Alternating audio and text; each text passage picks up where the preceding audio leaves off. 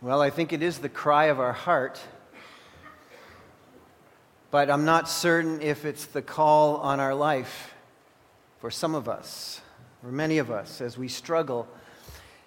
If you go, I'll go, Lord, but I'd prefer if you stay that I could stay. I'll move, Lord, but I would prefer if I didn't have to sacrifice too much. We find ourselves today as we travel along in the Minor Prophets at a very critical juncture in their situation. If we've been paying attention and following along historically, we know that last time we got together around Habakkuk, we heard of the amazing thing that was going to happen that no one could have imagined. Assyria had been dominating the region, and God had declared that Babylon would take over the whole of the area. And so it happened in Habakkuk's time, around 605 BC. And between Habakkuk and Haggai, we've got a lot of years that have gone on. By 587 BC, all of Israel was exiled out of Jerusalem, out of the land of Israel, and taken off in exile to Babylon.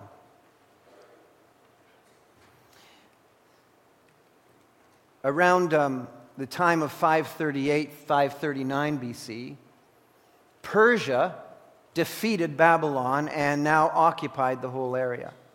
You can pick this up in Ezra. The history of what we're going to talk about today is found in Ezra, where Cyrus does this amazing thing. He invites whoever wants to go back to Jerusalem of the people of Israel to go back. This is 539 BC. He wants them to do one specific thing. Go back and rebuild your temple. Now this is mind-boggling. That a pagan king dominating the land would invite Israel to go back and rebuild God's house. Why would he do that? Well, because God prompted him, obviously, to do it by the amazing grace of God. But in his motivation, it would have been for political reasons, for political success. He would have come to the conclusion, I presume, that if he sent people back to their lands and invited them to build their temples, that their gods would be happy with him. And the best thing to do is get all the gods to be happy with you. You don't want any gods to be upset with you when you're a pagan king who worships multiple gods. And so they went back, 538 or 539 BC. And they went with one commission. With joy in their hearts, I would presume, go back to Jerusalem, go back home, rebuild God's house. 18 years later, the house of God is still not built. And today, we want to look at the reasons why. Our Father and our God, I pray that you would help us as we embark again upon this prophecy that once again we find ourselves realizing that it is applicable to our date.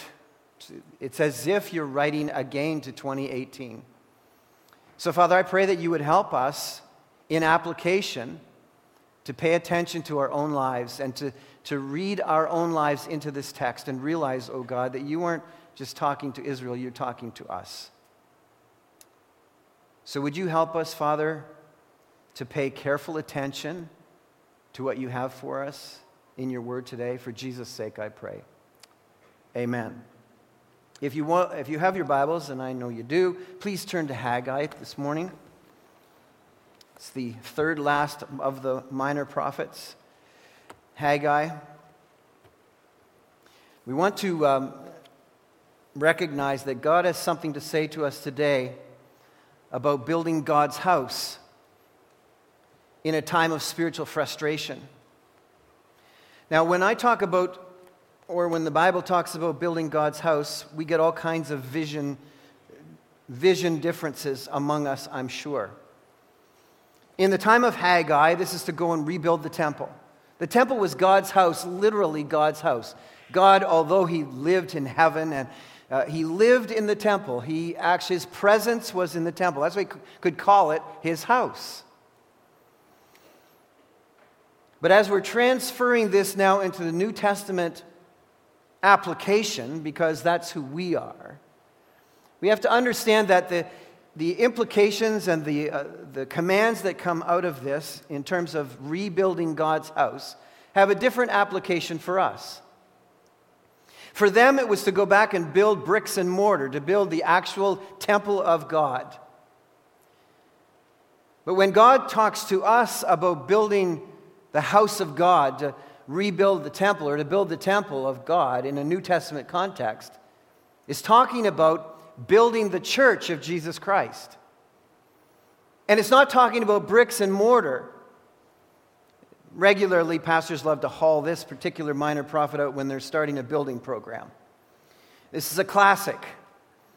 And I'm not suggesting for one second that it doesn't have application for that, because when we're talking about building God's house or the church of Jesus Christ, there are certainly physical applications. Part and parcel of building and advancing the church of Jesus Christ includes meeting places like this, resourcing of advancing the kingdom of Christ. But when we're talking the primary application of this text today for us is about reaching our neighbors for Jesus Christ.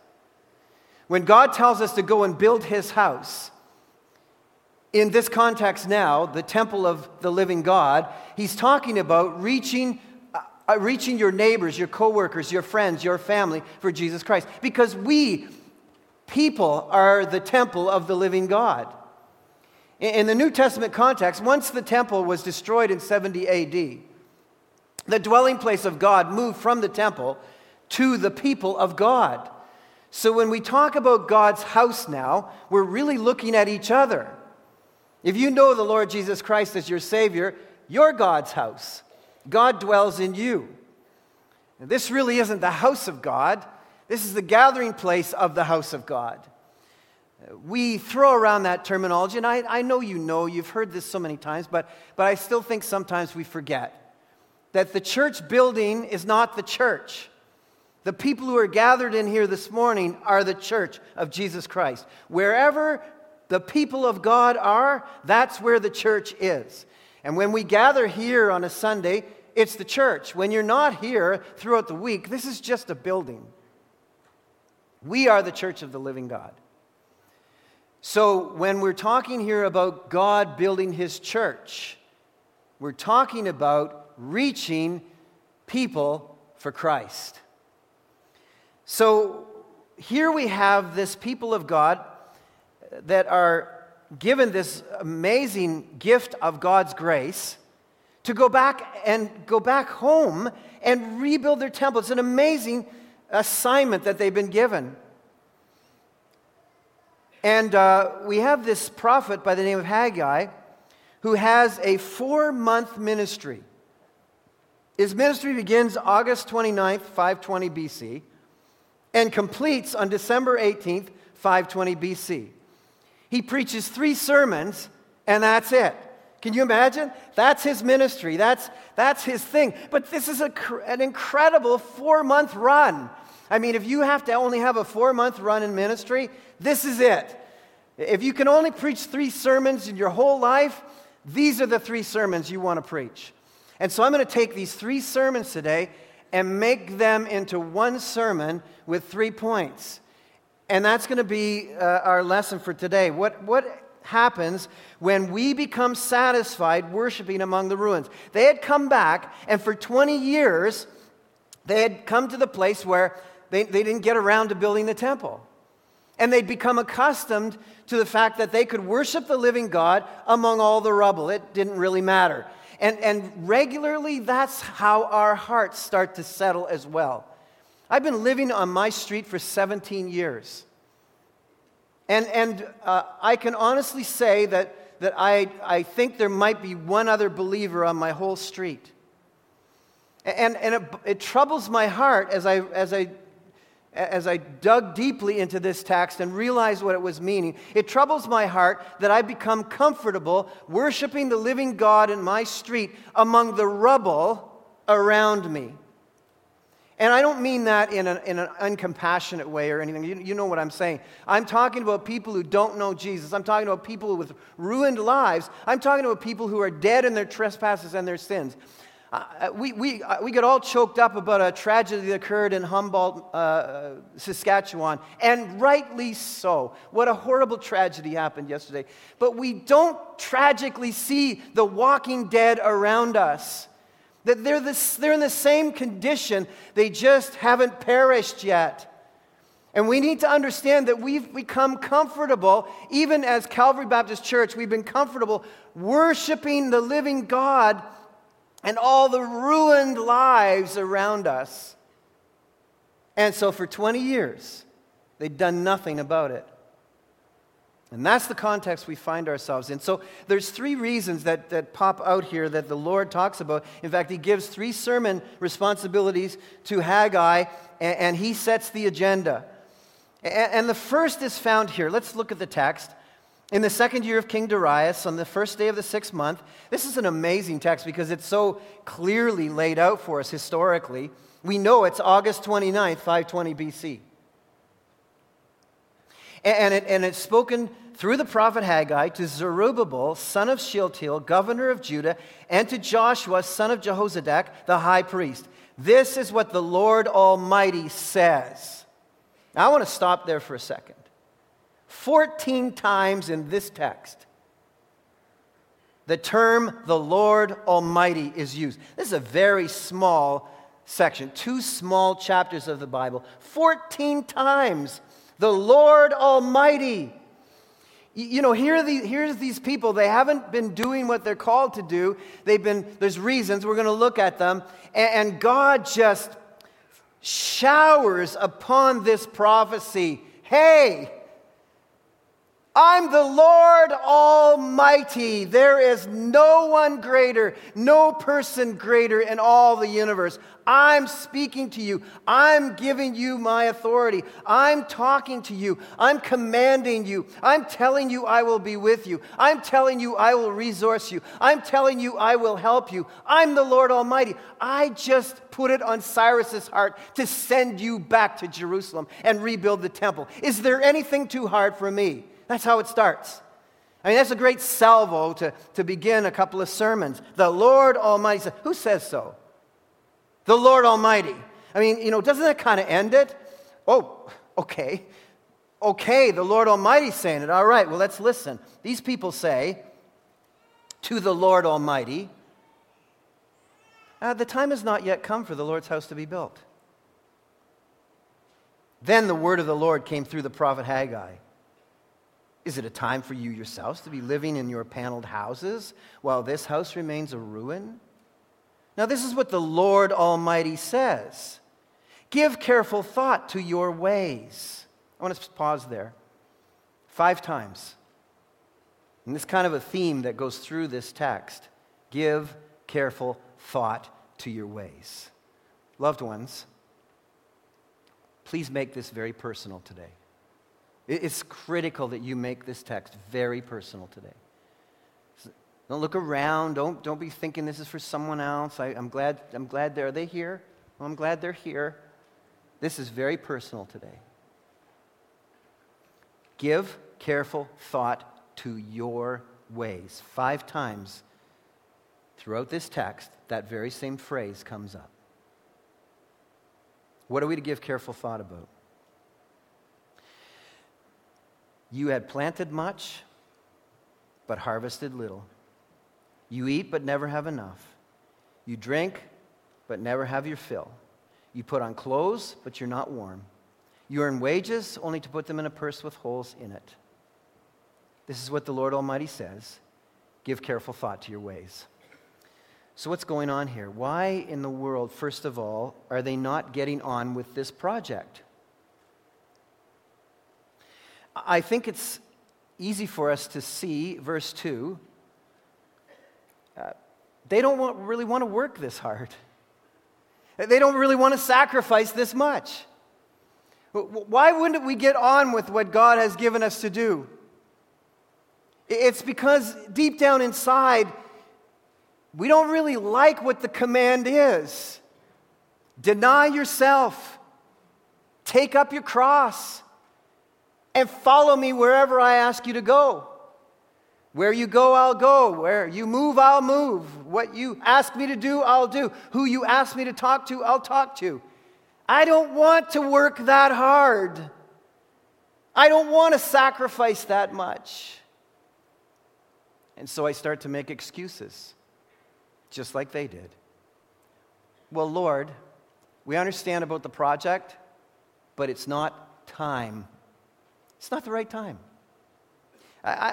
Lord, I understand about the Great Commission. I agree with it 100%. Go and make disciples, baptizing them, teaching them whatsoever whatsoever I've commanded you. Yeah, I'm all over the Great Commission, Lord. But the economy, if we're going to pull out all the stops at our church here and look at the economy, it's not very good. Maybe we should be a little more conservative on the budget. It's not time, Lord. Sure, yes, of course I believe in witnessing. But Lord, you need to understand, there's a strategy to this. And it's not the right time at work. I know they don't know the Lord, and I know I haven't mentioned anything to them, but it's just not the right time. I'm waiting for the right timing. If they would just ask me, I'll be there, Lord. It's not the right time, though. Yes, Lord, I know about generous investing in the kingdom of God and advancing the kingdom of God. But Lord, it's not the right time for me to get involved in that. I've just upsized my house. So I'm with you. I agree. That's what we should be doing. But it's not the right time for me. Well, I'm flattered, Lord, that you should notice my giftedness. And thank you for having someone come and invite me to serve in the church. I'm flattered, to be honest, but it's not the right time for me. I got serious work commitments, Lord. And I need more family time. I haven't been doing much with my family. And Lord, you know that we're a sports family, and we've got a lot of things going on. We had to drag kids around. I'd like to serve in the ministry, but it's not the right time. I was reading a writer this week who said, why is it that church has to be convenient while we'll sacrifice anything for the kids in the sports programs? Why is that? I'll tell you what's going on here. We need, just like they need, to re-examine our convictions so we can deal with our inverted priorities. God says, time, verse 4, is it time for you, yourselves? Literally, the verse goes, is it time for you to be living with a nice fancy roof over you while my house remains roofless? What's the message that you're sending to me? That's what God is asking the question. You're looking after your own house. You're looking after your own things. Now go up, he says in verse 8, into the mountains and bring down timber and build the house so that I may take pleasure in it and be honored. Look, you expected much, but see, it turned out to be little. What you brought home, I blew away. Why, declares the Lord Almighty? Because of my house. Because of your inverted priorities. There is something that works its way throughout all of the scriptures, and it is this: God must be first in your life. It began early. It shows up in the Ten Commandments. Thou shalt have no other gods before me. And then we make a journey into the New Testament, and Jesus comes out and says, seek first your job, seek first your family, seek first your recreation, seek first your sports programming. Now, what does Jesus say? Seek first, it's interactive, the kingdom of God. So you do know and His righteousness and family, work, rest, enjoyment will all be added to you. Isn't that what it says? All these things will be added to you. It runs throughout the Scriptures. And so God is pointing out to them, the reason this thing is sitting around for 18 years is because your priorities are inverted. You guys are all about you and not about me. And I liberated you from Persia and sent you home. I liberated you from Egypt. I rescued you. I rescued you out of the hands of the Babylonians. I rescued you now out of the hands of Persia. With one assignment: build my church. Build my church. Build my house. Is it time for you to be lavishing attention on yourself while God's work limps along?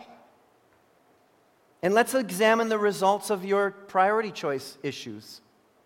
Look at them. You planted a whole bunch, but you harvested little.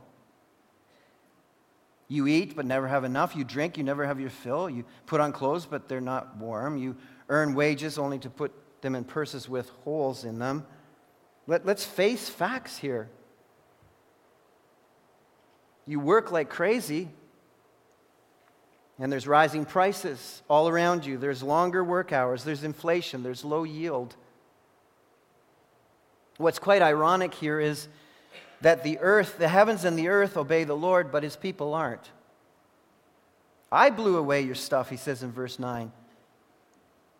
Because the heavens have withheld their dew and the earth its crops. I called for the drought in the fields and the mountains and the grain, the new wine, the oil, and whatever the ground produces on men and cattle and on labor of your hands. I called for a drought, and guess what? The heavens obeyed me, because I'm the Lord Almighty.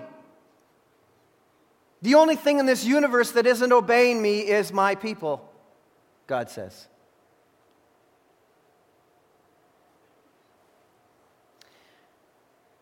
You know that you have inverted priorities when you start to make excuses for not serving the Lord, not making yourself fully available to Him. Because people who don't feel guilty don't make excuses, yes? Lord, it's not time. I would. I mean, when it's the right time, like, I'm all in. You can count on me, Lord, when it's the right time. Because I've got excuses as to why now isn't the right time.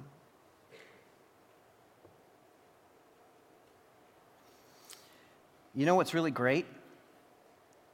And I pray this for us today.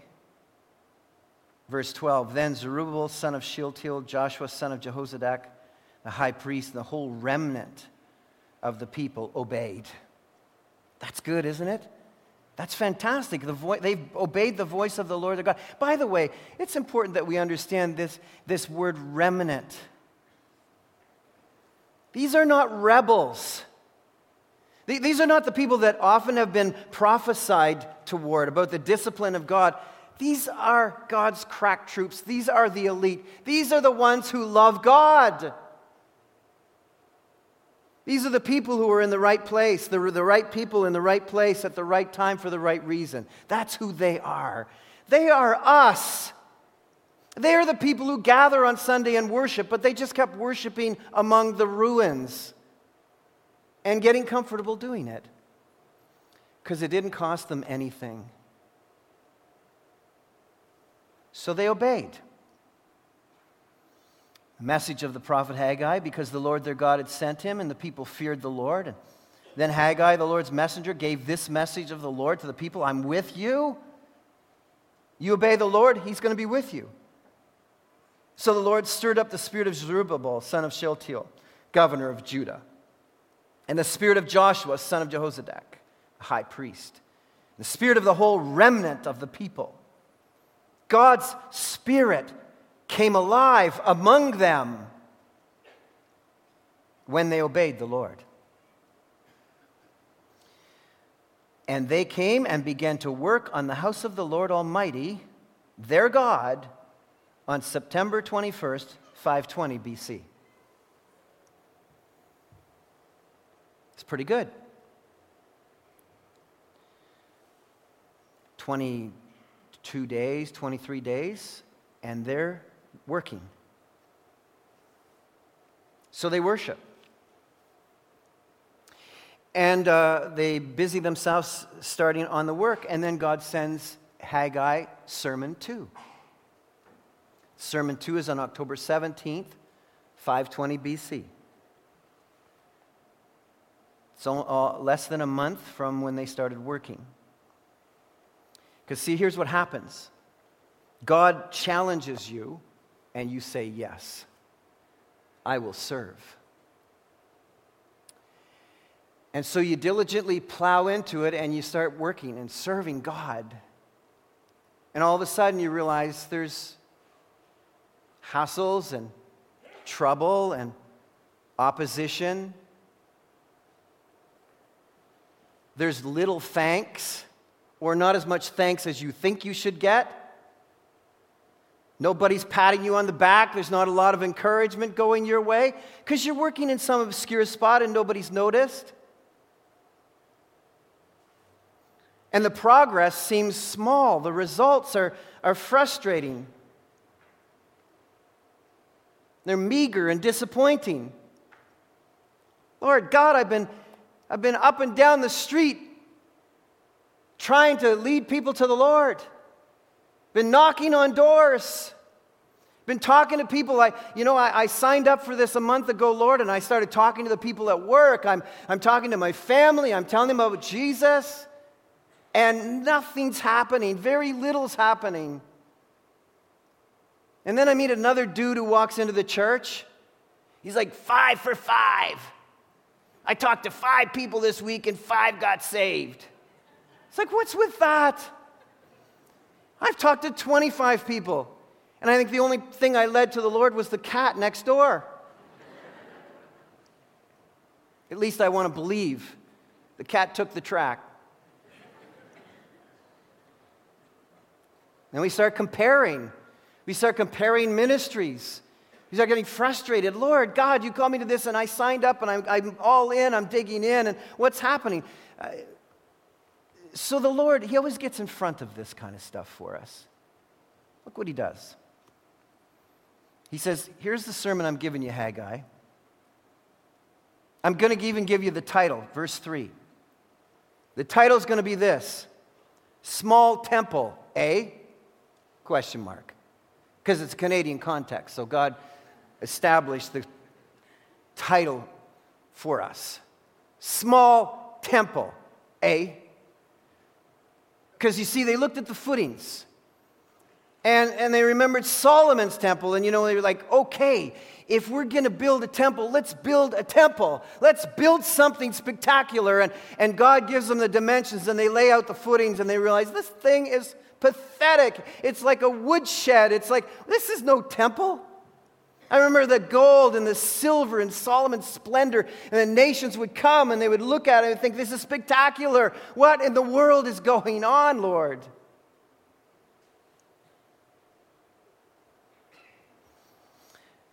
And so God realizes they're becoming discouraged. He says, who of you is left who saw this house in its former glory? And there's some of the old people, they step forward. We saw it. And this is nothing like what we saw. How does it look to you now? It looks like nothing. That's how it looks. Does it seem like nothing? Yes. And then he systematically goes through Zerubbabel, Joshua, and the people. Be strong, verse 4. Be strong. Be strong, for I am with you. Now, what's the deal here? How can we get ourselves into trouble? And quit. Because see, if you get discouraged, if you get discouraged because you haven't got enough thanks, or you haven't got enough encouragement, or the results are meager, or you're frustrated, you're comparing your project to someone else, your ministry project to someone else's, and over there in Pickering, like it's really, it's going like crazy. What's going on here? The possibility is you have made the mission the mission. You say, what are you talking about? It is highly possible for us when we sign up to serve the living God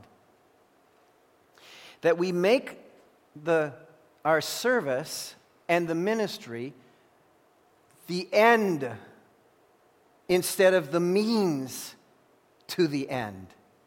You see, what God wants here from us is found in verse 8. Go up in the mountains in chapter 1, bring down timber, build the house so that I may take pleasure in it and be honored. That I might be honored. Our discouragement can come from the fact that our motivation might be in the wrong direction, that we might have misplaced passion. That it's possible that we might be doing the right thing for the wrong reason. That we might be making it all about the right thing instead of our Savior, the right God. That we might be mistaking the glory of the work for the glory of the Lord. You see, the Lord goes on to say to them, look, I brought you out of Egypt. My spirit remains among you, verse 5. This is what the Lord Almighty says, in a little while I will once more shake the heavens and the earth, the sea and the dry land. I will shake all the nations, and the desired of all the nations will come. By the way, Mr. Handel, who uses this in Messiah, the desired is plural here. This isn't, I think, referring to Christ. This is referring to us. This Haggai and the people are told here, look at this meager house of God is a part of redemption history. It's not the end. It's not the be-all and end-all. Our ministry, our mission, our little contribution isn't the big deal. Jesus coming again is the big deal. We are a little step in redemption history. We're a little bit of redemption history. And he says to the people here at Haggai's time, look at the desired of all nations will come. You have no idea what's coming from this temple. You have no idea that my vision, God's vision, is that the nations are going to come and be part of God's house. You could have never imagined this. I'm done with Israel. I'm moving on to bigger and more amazing things, God says. This is, I'm going to fill this house with glory. I'm going to make something special out of this. The glory of the present house will be greater than the glory of the former house. Do not mistake the size of this. In redemption history, it's all about the glory of God. You obey. You be faithful. You step forward. You keep your vision on Jesus, not on thanksgiving and not on back slapping and encouragement and comparing your ministry with someone else's ministry and your results with someone else's results. You look for the glory of God. That's the ministry. You do your part. Never allow the glory of the work to become more important than the glory of the Lord.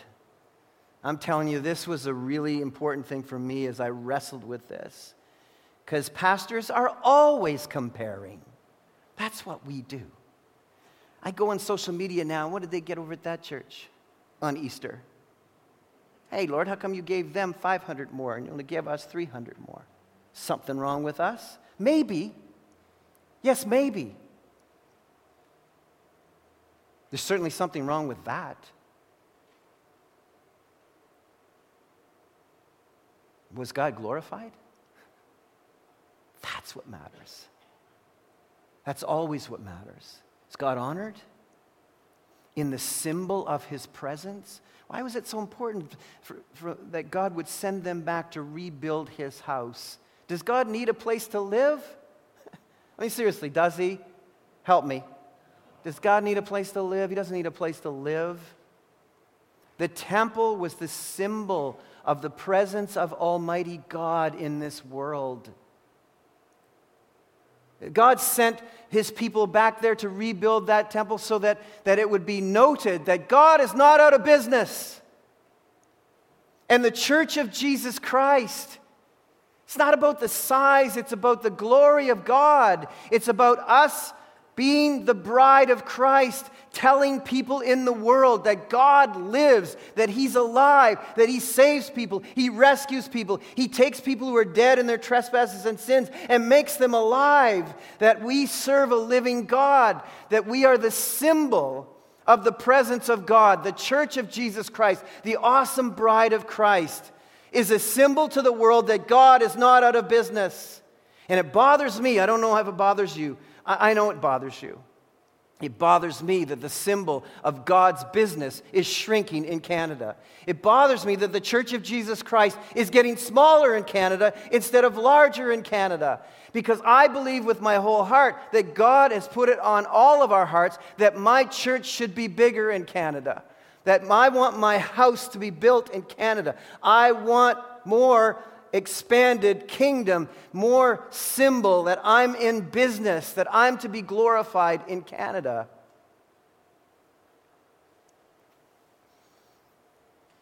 Big or small, the glory is not in the ministry, it's in having the presence of God. He says, listen, you've got me.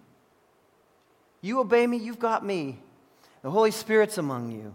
And I will make this thing glorious. I own all the silver and all the gold. You're thinking of Solomon's grand temple with gold and silver. Have you forgotten who I am?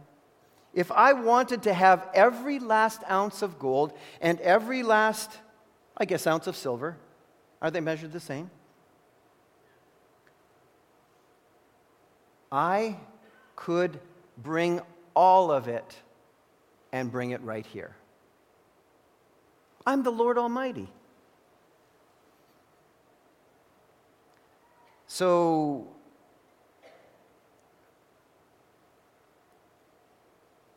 let's understand that God encourages us if our sight lines are on the glory of God and not on the glory of our work or ourselves. There's a final sermon. It was delivered on December 18th, 520 BC. Verse 10 and following. On the 24th day of the 9th month in the 2nd year of Darius, the word of the Lord came to the prophet Haggai. This is what the Lord Almighty says. Ask the priests what the law says. If a person carries consecrated meat in the fold of his garment, and that fold touches some bread or stew, some wine, oil, or other food, does it become consecrated? And the priests answered, no. In other words, he says, if somebody is carrying something clean, ceremonially clean, and it touches things that aren't clean, do those things that it touches become clean? And the answer is no. How did you know? If a person defiled by contact with a dead body touches one of these things, does it become defiled? And the answer is? You're hesitating? You have your Bibles open. The answer is yes. In other words, if something dirty touches something that is clean, does it become dirty? And the answer is yes. So what in the world is he asking him to preach this sermon for?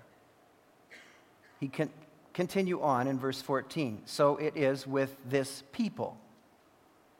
This nation in my sight, declares the Lord. Whatever they do and whatever they offer there is defiled. Now give careful thought to this. Here's the problem. First of all, they had not been building because they didn't want to put that much effort into it. It wasn't the right time as far as they were concerned. Secondly, they were about to be discouraged because of the size of the project, and so they weren't building. Thirdly, the reason that building is not progressing is because they're dirty. God's remnant is dirty. And they're thinking that, well, if we engage in God's project, we'll become clean because we're serving God. So surely He'll overlook the sins that we've been accommodating in our lives, the stuff we've been bringing with us all our lives, the little sins that we think are little sins anyway, that we are harboring, that we are treasuring in our life. We'll bring them along. And surely God will give us a pass because we're serving Him. And God says, no. And every mother who's ever cleaned any clothes knows that you can't make a dirty clothing clean by rubbing it against clean clothing. When you rub dirty clothing against clean clothing, ladies, what happens? You got two pieces of dirty clothing. And so it is in the work of God. Just because you're doing some action does not clean you up. So the urgency here is that we all need, when we're coming to obey God, to reassess our cleanliness. We need to deal with our mission fitfulness. The question is whether or not we find ourselves blessable. Look at, let's continue, verse 15. Consider how things were before one stone was laid on another in the Lord's temple. When anyone came to a heap of 20 measures, there were only 10. When anyone went to a wine vat to draw 50 measures, there were only 20. I struck all of the work of your hands with blight and mildew and hail. Yet you did not turn to me, declares the Lord. From this day on, from this 24th day of the 9th month, give careful thought to the day when the foundation of the Lord's temple was laid. Give careful thought. Is there yet any seed left in the barn? Until now the vine and the fig tree, the pomegranate and the olive tree have not borne fruit. Why? Because you were attempting to do my work with dirty hearts. Now, let's understand something here, that there is a direct connection God makes here in His Word between sin and physical and material want in your life. Now, I want to pause here and make some sort of explanation. Let's be careful here. And this is why you need to really personalize this. Don't be looking around. Don't be assessing another person's life. There are all kinds of reasons why people are in material want or physical hurt that may not be related to sin. We have a classic example in the New Testament of the man born blind. Why was he born blind? Was it his parents' sin or was it his sin? And Jesus said it was neither. It was that the glory of the Lord might be displayed in his life. So it is critically important that you don't draw any conclusions or comparisons. This is a time for you to allow God to audit your life. Because the truth of the matter is, there is a connection between sin and trouble in your life. There is. God will not bless a life that's filled with sin. You can't come in here on Sunday carrying along all of your baggage and sin and expect that now God has cleaned it all up and you can continue to sin and walk out of here and you'll be fine just because you showed up here. Proximity to the Holy One does not make us holy. You can't touch your way to holiness, but you can touch your way to dirtiness. So the reason this is not advancing is because of their mission fitfulness. They needed to put their spiritual house in order or their material house would suffer. God is saying, test me on this. Look, this is the way it is. You can't be a handler of sin and somehow hope that righteous work will bring personal cleanup or holy results. It just isn't going to work that way. But if you seek God's forgiveness and you own up to your sinfulness And you resolve today that I am not going to say to God anymore, it's not time. I am not going to allow the work to be the glory, but I'm going to look for the glory of God. And if I finally come to the place where I said, God, I am done with this sin. I am done with what I've been dragging along, that pet sins that I've been living with my whole life. And I realize that my life really isn't blessable. I realize that I'm actually a hindrance to the work of God. Because we need to understand something here. He's talking in terms of community. We always think that, well, I might have some sins going on, but Lord, what does it matter? It's me. Okay, I'll live with the fact that I'm not blessable. I'll live with the fact that I'm not fit for mission. So what's the big deal at Calvary Baptist Church? The big deal is this. If you're one of us, you're all of us. If any one of us is carting around sin, it hinders the advance of all of us. We are all blessed together, and we are all held back together.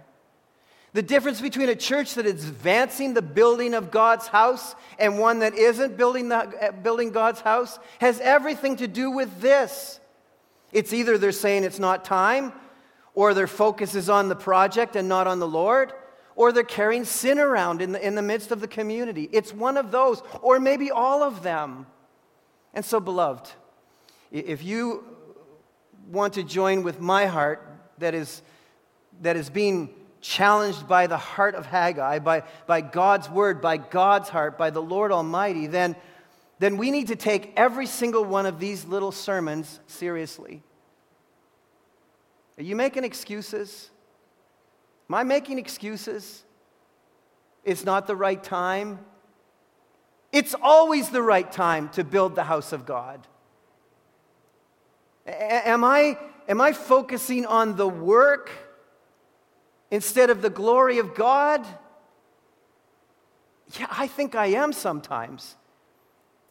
We need to repent of that. Am I carrying around sin that I think I'm keeping to myself when God knows exactly what's going on in your life? He's asking the questions before you've even answered them.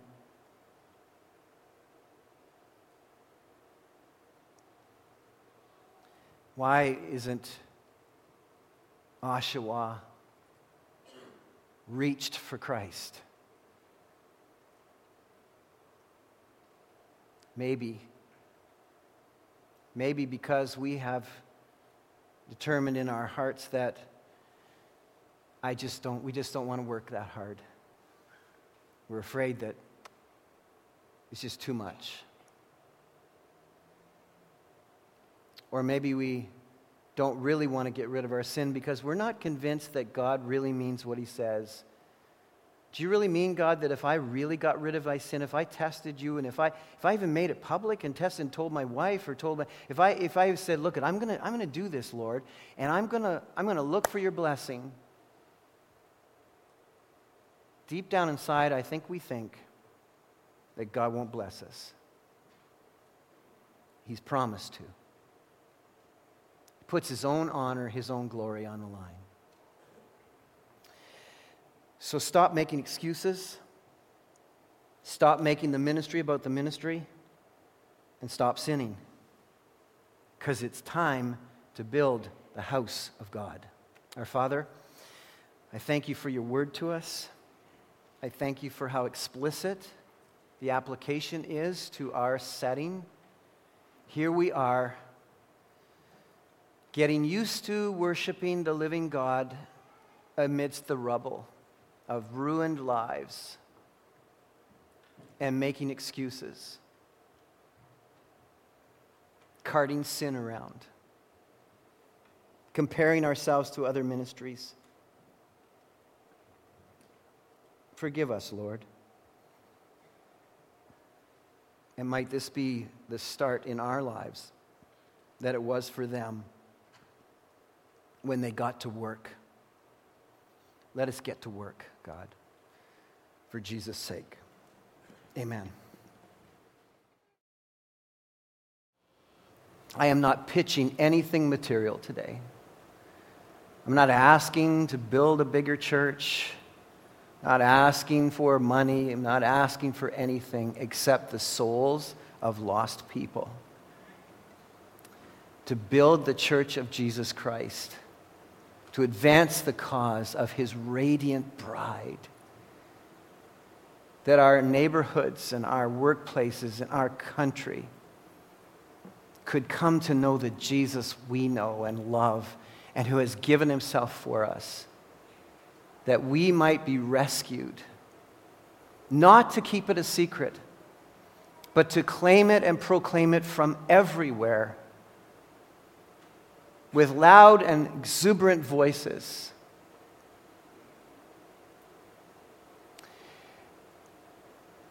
I think all of us this weekend have been reminded of how brief life can be.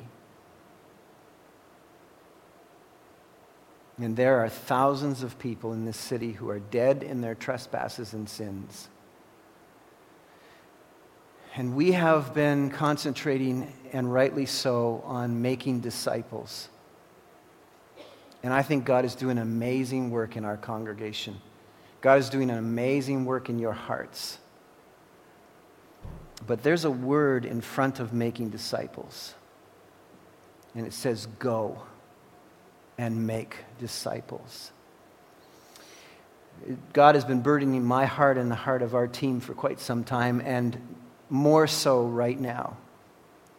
Would you pray with us about what the next steps are in terms of a passion for the lost?